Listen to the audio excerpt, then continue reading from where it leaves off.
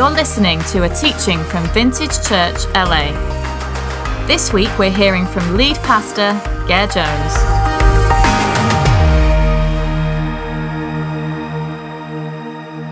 Amen. Well, if you have your Bibles, if you'd like to turn to Matthew 28, and we're going to begin in verse 16. Matthew chapter 28, beginning in verse 16. And if you don't have your Bible, or your other reading implement, whatever it is nowadays, it's on the screen as well. Then the 11 disciples went to Galilee, to the mountain where Jesus had told them to go. And when they saw him, they worshipped him, but some doubted. Then Jesus came to them and said, "All authority in heaven and on earth has been given to me. Therefore go and make disciples of all nations, baptizing them in the name of the Father and of the Son and of the Holy Spirit, and teaching them to obey everything I have commanded you. And surely I am with you always to the very end of the age." We are in a little series after Easter called Life After Easter. What was the point of the resurrection? What does it mean that Jesus is alive today for me and for you in our life in Los Angeles in the 21st century? What does it mean that Jesus is alive? And one of the primary reasons is in this passage. One of the profound effects of the resurrection is what we have been told is the Great Commission. The classic text that has been used by missionaries and evangelists over the last 200 years to encourage people, to get people out of their seats and go tell people about Jesus.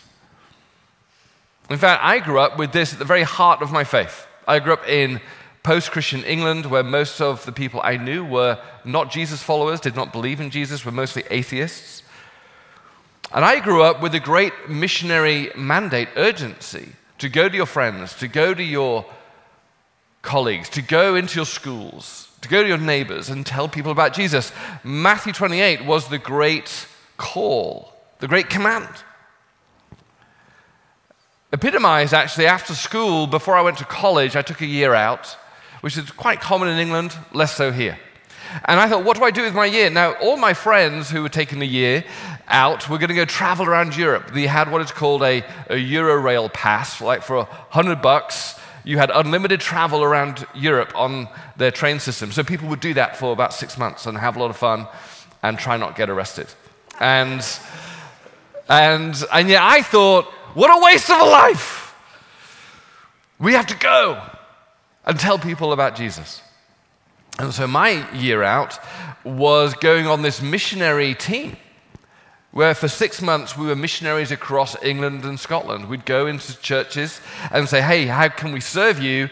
Bring Jesus to your city. And so I found myself at 18 doing kind of odd, sincere but odd things, like preaching on the streets and knocking on people's doors and awkwardly saying, "Do you know Jesus?" I mean, it was very awkward, sincere, and desperately ineffective. And then for 6 months, we then went overseas, and I went to a beautiful country that many of you have never been to before, called Namibia. Anybody been to Namibia? Yeah, see, about 3 of us. And I went to a village on the very northern border of Namibia, which bordered Angola, which was a very dangerous country at the time, potentially still is in many ways. And we served a community there, in this small village. We slept in tents, and then actually someone had an RV they brought in for us, a very old one. And we slept there for about 4 months, and we were serving that local community. We were building community centers, we were doing feeding things, and it was a profound time. But it felt like this is what God's called us all to do. And I got frustrated with other people who were doing other things. It's like, how could you just go about your business when we're to go and tell people about Jesus? I think I was quite prideful, quite arrogant, and certainly had a shallow understanding of what is known as the Great Commission. I ended up being burnt out. I ended up being demoralized with the church, that not many people had a passion for other people to do what I was doing, and burnt out and demoralized that not many people were coming to know Jesus. I didn't understand why people were not coming to Jesus when I shouted at them on the streets. And yet, at the heart of the ministry of the risen Jesus is this so-called Great Commission. And so after many years of being demoralized and dejected by this, I rediscovered it in a deeper way, a richer way, which I want to present to you this morning, as is the roadmap for all of us. Not just to sell up everything and move to Namibia. But what does it mean for us in Los Angeles to be fathers, mothers, colleagues, neighbors, and to outwork in a life-giving, joyful way the ministry of the risen Jesus in what is called the Great Commission? Now, just so you know, the Great Commission is not what Jesus called this passage. In fact, it was imposed on this passage in the 18th century by a missionary competition, people think. There's no record of any Great Commission title before the 18th century missionary movement. We think it was probably at a time where people were saying, what's the most important scriptures to send people out into mission? And someone everyone submitted their kind of suggestions, and someone submitted this passage and gave it the title, The Great Commission, which was then adopted by the missionary movement. But let's go back a minute. And what we see with this passage, these words of Jesus, is that mission is not something we do for God. Mission is not God's command to his people. We see at the heart of this passage, mission is first and foremost who God is. Mission, firstly, is what God is doing in the world. We know this because this is King Jesus saying on a mountain in Galilee, let's go do this together. At the very end, I'm going to be with you. And at the very beginning, he's already on mission. This is the very point. God the Father has sent God the Son to come and redeem all things. And so he is not saying to his disciples, hey guys, there's a great world to reach, go and do it. He's already in the world doing it, going, do you want to join me? Do you want to be with me in this? He's saying, look, all authority in heaven and earth has been given to me. In other words, look, I've already started the mission.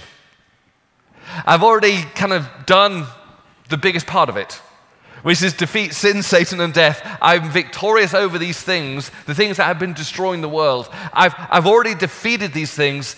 Hey, do you guys want in on this great story as we outwork it?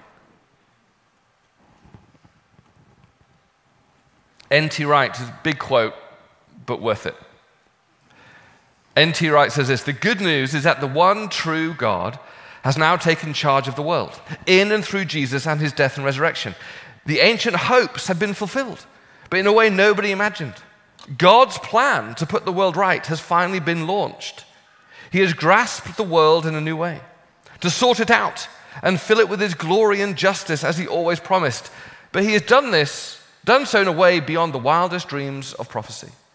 The ancient sickness that had crippled the whole world and humans with it has been cured at last, so that new life can rise up in its place. Life has come to life and is pouring out like a mighty river into the world in the form of a new power, the power of love. The good news was and is that all this has happened in and through Jesus. And that one day it will happen completely and utterly to all creation, and that we humans, every single one of us, wherever we are, can be caught up in that transformation here and now. This is the Christian gospel. Do not allow yourself to be fobbed off with anything less. Jesus is on the move.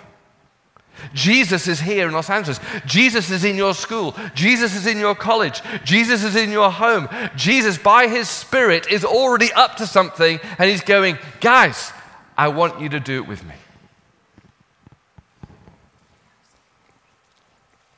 Jesus is putting all things right. He is the missionary God. It's not something that he does part-time. It's not something he delegates to his church. It's just who he is. And therefore, mission is joining God in what he's already doing. Christopher Wright, in his great book, The Mission of God, says this: mission is not ours. Mission is God's. Certainly, the mission of God is the prior reality out of which flows any mission that we get involved in. Or, as has been nicely put, it is not so much the case that God has a mission for his church in the world, but that God has a church for his mission in the world. Mission was not made for the church. The church was made for mission, God's mission. This is really comforting for a young man burning out on, I've got to do this for God. I've got to reach people, because if I don't reach people, then I dread the consequences. I was taking the burden onto myself, thinking that God is up there going, oh my gosh, I hope Gare does this. Oh my Jesus, we're in the hands of Gare right now. And I felt that burden. I didn't have time for fun. I didn't have time for friends at times. Because it's like, oh my gosh, the eternal destiny of my friends is in my hands. A lecturer at seminary, a friend, Darrell Johnson, reframed even telling Jesus as fundamentally not about our ownership by defining evangelism like this. He said, evangelism is joining a conversation the Holy Spirit is already having with another person.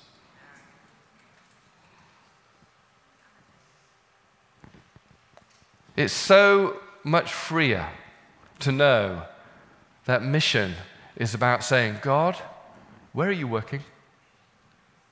What are you doing? I'm not forcing myself in. I'm not knocking on someone's door and say, interrupt Yellowstone and can I tell you about Jesus?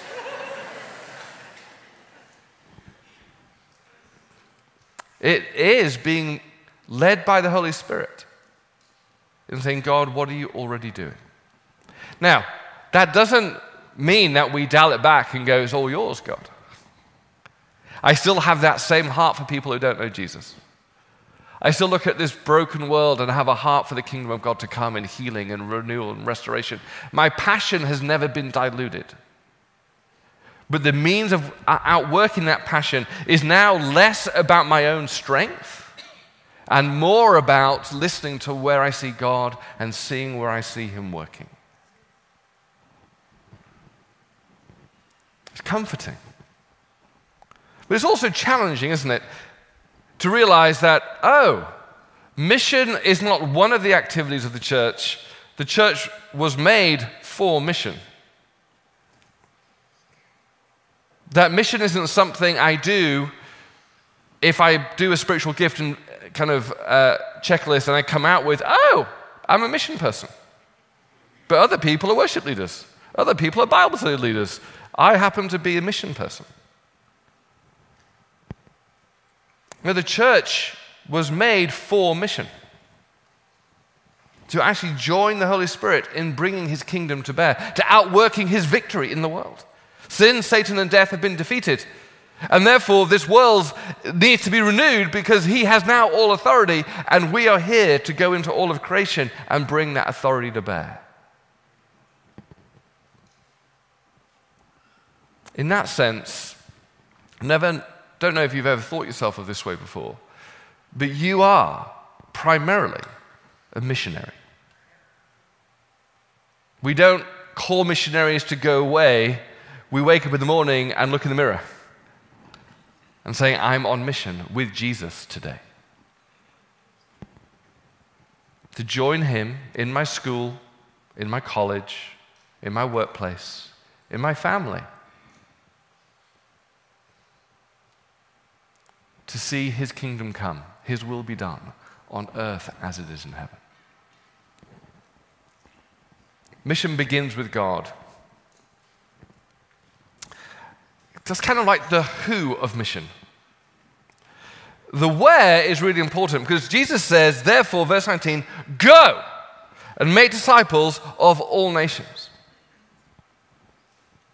Two things I had to clarify here in my own understanding of this text was, first of all, go. Is it an imperative or is it a participle? Let me explain what that means. So all the translations go, like it's a command, go. And yet if you've done first year Greek at any seminary and you're looking at your Greek of this and you're going, go, is not in Greek a command. It's not an imperative. It's a participle, which many people go, actually it's been mistranslated. It shouldn't be go. It should be, hey, as you're leaving, as you're going, you should make disciples. Problem is, with every first year Greek student realizes that everything they're taught in the first year generally is wrong. And there's a reason why the experts have translated a participle as an imperative. But let me tell you this, any internet search on go, make disciples, has first year Greek students saying, it's not a command, it's a participle, it's not a command. God isn't commanding. No, he is. He is. Because in some instances, and you go back and look at second year Greek and third year Greek, that's the way you do double commands. You don't do command, indicative, indicative. You do participle, indicative, and so they're both commands. So it's why we don't do theology on the internet. So it is a command. Go. Right? But believe me, if you go away right now and Google, you have all these people going, it's not a command. And every single scholar got it wrong when they translated the Bible. But they didn't. All right, so go. God is telling you to go. Like, this is a job to do, right? But where? And we've kind of go into all nations, and we've kind of linked the two unwisely. And they've gone, go means to leave. Go into the nations, right? So missionary means I got to leave. I got to pack my bags and go to kind of the far distant place I never want to go. Kansas or somewhere, I don't know. Or, I've never been there, so I've heard it's beautiful. But it's to leave, right? And it kind of perpetuates this misunderstanding of we are missionaries here. That we pray for people to be missionaries when they leave. And they've got all day long, that's their job now, is to bring Jesus to that mission field. Because we forget that go, make disciples of all nations, your nation is included in all nations. Jesus spells this out later in Acts chapter 1. He says, you'll receive power when the Holy Spirit comes on you, and you'll be my witnesses in Jerusalem, like here, and in Judea and Samaria, and then to the ends of the world. And guess what? 99% of people are called to be missionaries here. Very few are called to go elsewhere. We know this, right? Because the Apostle Paul was called to go elsewhere, and he planted churches everywhere. But he didn't say to all these Christians that he was like planting, he didn't say these churches, he just said, now leave. Leave Ephesus.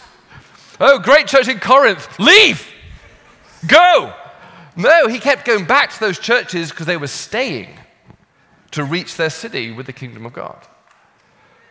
We have been called to Los Angeles as missionaries.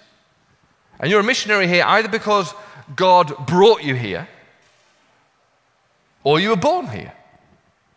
Either way, God has placed you here to be a missionary in this city. You are called to go into where he has placed you. And for me, that was a revelation not only, oh, my workplace then is my mission field. My family is my mission field. My coffee shop is my mission field. My cubicle and my floor is my mission field. But it also went beyond that because go and make disciples of all nations, I had to realize that it wasn't also not just leave my geography, but it also didn't mean leave my vocation. that this feels like a full-time pastor's job. If I'm really excited and passionate, I should go and make disciples of all nations by leaving my job. Surely I'm passionate about it, and therefore if I'm super passionate about it, then that means I should be a pastor.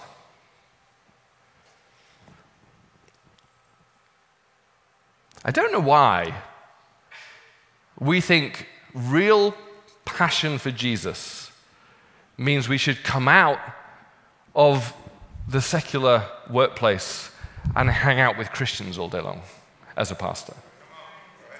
It's weird, isn't it? The more excited you are, the more people encourage you to get out of the mission field and go to home office. Right? It was really hard for me to become a pastor. Really hard. Not only did I have a really low view of pastors, because I've been hurt by them, right? I'd been hurt by them. I used to say to people, those who can't teach, those who can't teach, preach. Right? And it was a really low view of pastors. But I had to repent of that. But I also thought, actually, I'm already a pastor. I'm already a missionary. My ministry is with the people I'm working with. In fact, most of Jesus' mission was not in the temple. It was hanging out with normal people. And so I want to congratulate you this morning of going, the more passionate you are, the more called you are, the more equipped you are, is because God wants to use you in your mission field. There's only a few people he calls into home base. And that is then, in Ephesians 5, he says, our job is to equip you for your mission. And it's interesting, isn't it? We're so church-centric. Even that verse, I'm going off track now, sorry about this, but even that in Ephesians, it talks about God gave the church apostles, prophets, pastors, teachers, evangelists to do the works of ministry. Have you ever heard that? We often go, oh, that means that the apostles, prophets, pastors, teachers is to equip the people to do the works of the church. Like that's called lay ministry. That's kind of every member ministry. That means we should have people doing community groups. We should have people like running the volunteer teams, as if that's what that point is. As opposed to, hang on a minute, no, I think it means apostles, prophets, pastors, teachers, evangelists, to equip the church to go out into the world and do their ministry. The zenith, the pinnacle of your ministry is not being a volunteer leader in a parking lot. That's not ministry, that's like helping. That's because we need help, right? It is ministry, but do you know what I mean? It's just like, no. What we're called to do is equip you to be in your marketplace, to have prophetic words for your colleagues. To actually, with your neighbor in your cubicle, to go, you're sick, I believe in God who heals. Can I pray for you? Right? It's to actually be in the position of influence in your company and go, you know what, we're not going to do things that way. I believe generosity and grace is the better way. Trust me, we'll have double-digit income if we do this rather than lie and steal. Believe me, trust me, God will bless this. Right? This is ministry. Now, to all our volunteers, thank you.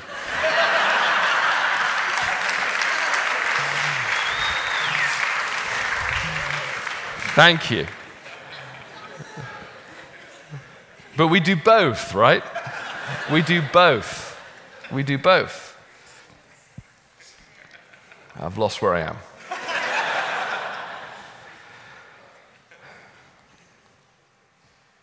Where has God placed you?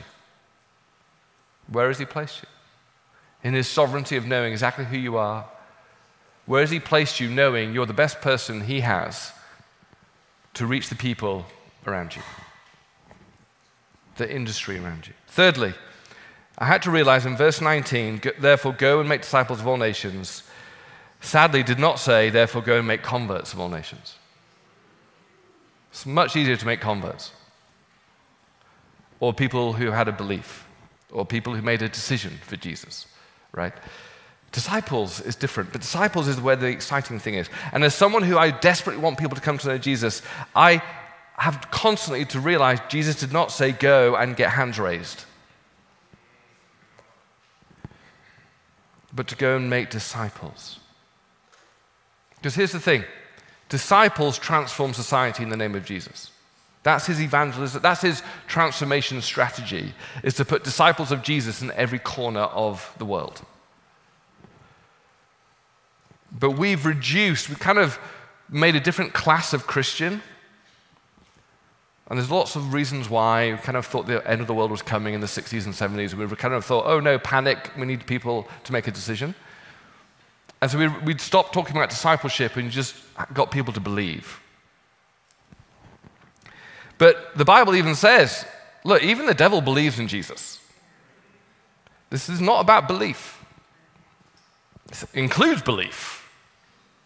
But you can sincerely believe Jesus is the Son of God, that he died for you, that he rose from the grave, and that he's now King of the universe, and reject him. You can do that. So Jesus said, repent and believe. Repent means stop following Caesar and others as your God, but follow me as your God. I am now your king. I am your God. You trust me with your life because you realize that, yes, I am alive, and you want now to follow me. That's why a disciple, John Mark Comer, it's very exciting that he's coming to be our teacher in residence here, and he'll talk a lot more about what it means to be a disciple. Far better than I can. And every time I've tried, I've just copied his sermons. But the point is that to be a disciple is three things: to be with Jesus, to be like Jesus, and to do the things that Jesus did. That's a disciple. And when you realize that's what a disciple is, that's when you realize, oh, God's missionary methodology is discipleship. Because when you are like Jesus and doing the things that Jesus did in your marketplace, in your home, then the kingdom of God advances. So actually, missionary building is through discipleship. That's why Dallas Willard says this: the greatest issue facing the world today, with all its heartbreaking needs, is whether those who by profession or culture are identified as Christians will become disciples. Students, apprentices, practitioners of Jesus Christ, steadily learning from him how to live the life of the kingdom of the heavens into every corner of human existence. So not only have you been placed as a missionary in your marketplace, in your home, in your school, but you're placed there to be a disciple of Jesus, to model a different way of living, to be in the clubs and go, I don't hook up. That's not what a disciple does. I want to model a better way of life. To be in your marketplace and go, I don't do business that way. I'm a disciple of Jesus. I do things differently. And trust me, I think this will work out better. Do you know what I mean? That's how culture's transformed. It's disciples in the mission field. Now I've got a little chart here called the 4 fronts of mission, which could be called the 4 fronts of disciples. This is where you could operate as a disciple, doing the things of Jesus: evangelism, cultural renewal, mercy ministries, and social transformation. Then some are called to go and plant new churches. And at Vintage, what does this look like? Next slide. It's like, well, evangelism, you're told just to be a disciple, to tell others about Jesus. On Alpha, parenting, I mean, that is right there, telling your kids about Jesus, your friends, your colleagues. Cultural renewal, well, living out the culture of heaven. Renewing your workplace, your family, your home, your neighborhood, heaven on earth. Mercy ministries and social transformation. We partner with local and global agencies to practically love people in the name of Jesus. And then church planting. We're heading out to go. Some of us are called to go and start new churches. But this is not about being a missionary and then some are disciples. You can only be on mission because you're a disciple. Otherwise, frankly, you're not much use, right? Because you're not being like Jesus and you're not saying the things that Jesus did. And you're not actually doing the things that Jesus did. He'll use you where you're at as you're growing, but the more you're like Jesus, the more effective you'll be in mission. And that's why he then adds 2 other verbs, or actual participles, to this command. He says, baptizing them and teaching them. Both of these, as I wrap up here, both of these are surprising to me because I never really thought of them in terms of the Great Commission. It was like, okay, that's the after bit. Baptizing them, sure. Converts get baptized. But that's not the full, rich meaning of the word baptism in the New Testament. Baptism is an individual declaration of I am now a follower of Jesus. And when I'm coming out of the water, I'm coming into a family. It's adoption into a church community, which is why we don't ever do private baptisms here at Vintage. It's because it's a family event. It's kind of like being adopted into the church family. And that's why, therefore, discipleship is needed to be done in the church context. You will never be a disciple if you just believe, listen to a few podcasts, play worship music in the car, and then hang out over brunch on Sundays with your friends. It's the church community, baptizing them. You got discipleship making happens when you baptize people into the local family. Because you need encouragement, you need accountability, you need care, you need support. Which is why, for me, when it comes to generosity even, I say to people, look, please give to worldwide mission. But do you realize the whole reason why worldwide mission can happen is because there's local churches making disciples. So don't forget to give to your local church. And then teaching them. We're going to land the plane here. I thought for many years it said, baptizing them in the name of the Father, the Son, and the Holy Spirit, and teach them everything I've commanded you. Everything I've taught, you teach them. It doesn't say that, does it? It doesn't say, teach them everything I've taught you. I think that would make sense. But Jesus kind of realizes the teaching isn't the problem. Because we can look at Jesus' teaching and go, man, I really like his teaching. We should forgive others. We should love our enemies. We should tell others about Jesus. I can see why it'd be really good to invite someone to Alpha. I can absolutely see why it would be good to pray for my neighbor who's sick. Absolutely. Jesus, your teaching is amazing. But Jesus said that's not the problem. He said, teach them to obey everything I've commanded you. Jesus seems to have a great insight into human hearts right now. To go, the issue is not the teaching. The issue is the doing. That we have a problem where we go away from Sunday, go, that's amazing teaching, when John Mark comes. Right? We'll go away going, wow.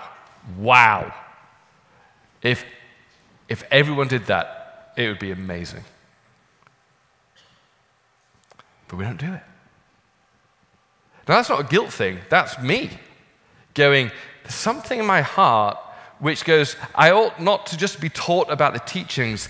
Jesus goes, we have to teach people what it means to obey.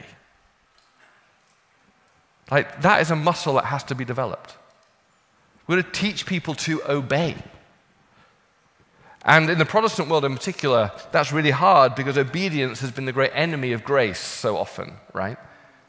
That it's like, oh no, don't talk about obedience because then it will take away from the complete work of Jesus on the cross. But of course, obedience is not opposed to grace. Because Jesus doesn't say, obey in order for me to love you. You're accepted by grace. But then you're brought into a family on mission, and guess what? You have an authority called all authority in heaven and earth has been given to me. Do what I say. Right? Do what I say. I don't say to my kids, look, you're only a member of our family if you do what I say. But what I have said at times, you're part of my family, therefore do what I say. Right? That's not opposed to you're here by love. We're not born into this family by anything you did. No. But I'm still going to tell you what to do at times. You've got to trust me and obey. There is an authority structure. And Jesus is saying at the very start, there is an authority structure in the kingdom of God. And part to following Jesus is actually wrestling with the fact of, am I actually going to surrender my will to his? And here's the reason why. Because mission will always be uncomfortable. Mission will always be a bit scary. And mission will always be opposed by what's left of sin, Satan. Have you ever realized that if you're inviting someone to Alpha, it's not easy? Or your friend is sick at work. Have you ever thought, man, I feel uncomfortable to say, can I pray for you? Or it feels to take a stand in your workplace for, hey, I want to do things in a slightly different way. It's not easy. Jesus realizes that if we only ever waited for mission to be easy, we'd never do it. So he took that problem out of the equation and just said, I'm commanding you. I'm actually thankful for that. It takes away my whole, but do I feel the Lord's calling me to do this? Do I, Lord, I put a fleece out. Lord, tell me, should I? No. He says, look, I'm going to take that off the table. Just do it. Have you ever looked at that with your kids, if you got kids, or your parents ever did that to you? Don't know what to do, don't know what to do, don't know what to do. It's like, oh, I'm tired of this. Do it. I think there is a part of that with Jesus. Or we just have to do it. And the great news is, he uses our obedience. Even though we go, this is scary, even though I don't know the results of this, he uses our obedience. In fact, that's what partnership is. That whether you're in your home, telling your kids about Jesus, whether you're in a marketplace, whether you're serving at the Salvation Army, Jesus will use your obedience to do what you can do. And he will exponentially bring his power and authority to explode what you do in great fruitfulness in the kingdom of God. But he'll start with your obedience. The great illustration of this is Moses at the Red Sea. He walks up to the Red Sea and he can't get across it. He's got loads of people about to be killed if they don't get across it, and he can't. So God says to Moses, just raise your hand, lift up your staff, and I will do the rest. I wonder if Moses thought, dude, this is ridiculous. You know what? But I've learned by now, all he's asking for me is obedience, and I leave the outcomes to Jesus. That is what mission is about. Inviting someone to Alpha. I don't know if they're going to come. That's up to Jesus. Talking to my kids about Jesus. I don't know their future, but he'll use my obedience. Being in social justice, social transformation. Leave the outcomes to God. We are just to be his obedient people. And at the very end, he says, and surely I am with you to the end of the age. And this is part one of this sermon. Because part two is Jesus' warning, I'm going to be with you, but don't go without me. That's why he said in Acts chapter 1, do not leave Jerusalem, but wait for the gift my Father has promised, which is the gift of the Holy Spirit. Jesus is with us by his Spirit because we need his Spirit. And next week, my friend Dan Rounson is going to come and talk about what it means to be a missional people empowered by the Holy Spirit. Because he says, you can't do the things of Jesus without the Spirit of Jesus. And so much of the church has been scared of the Holy Spirit for good reason. Because things have been called the Holy Spirit that have not been the Holy Spirit. But we need to be hungry for what Jesus is saying. To reach the city for Jesus. To see heaven fill the streets of our city. Our first prayer needs to be, fill us with your presence. Let's stand together.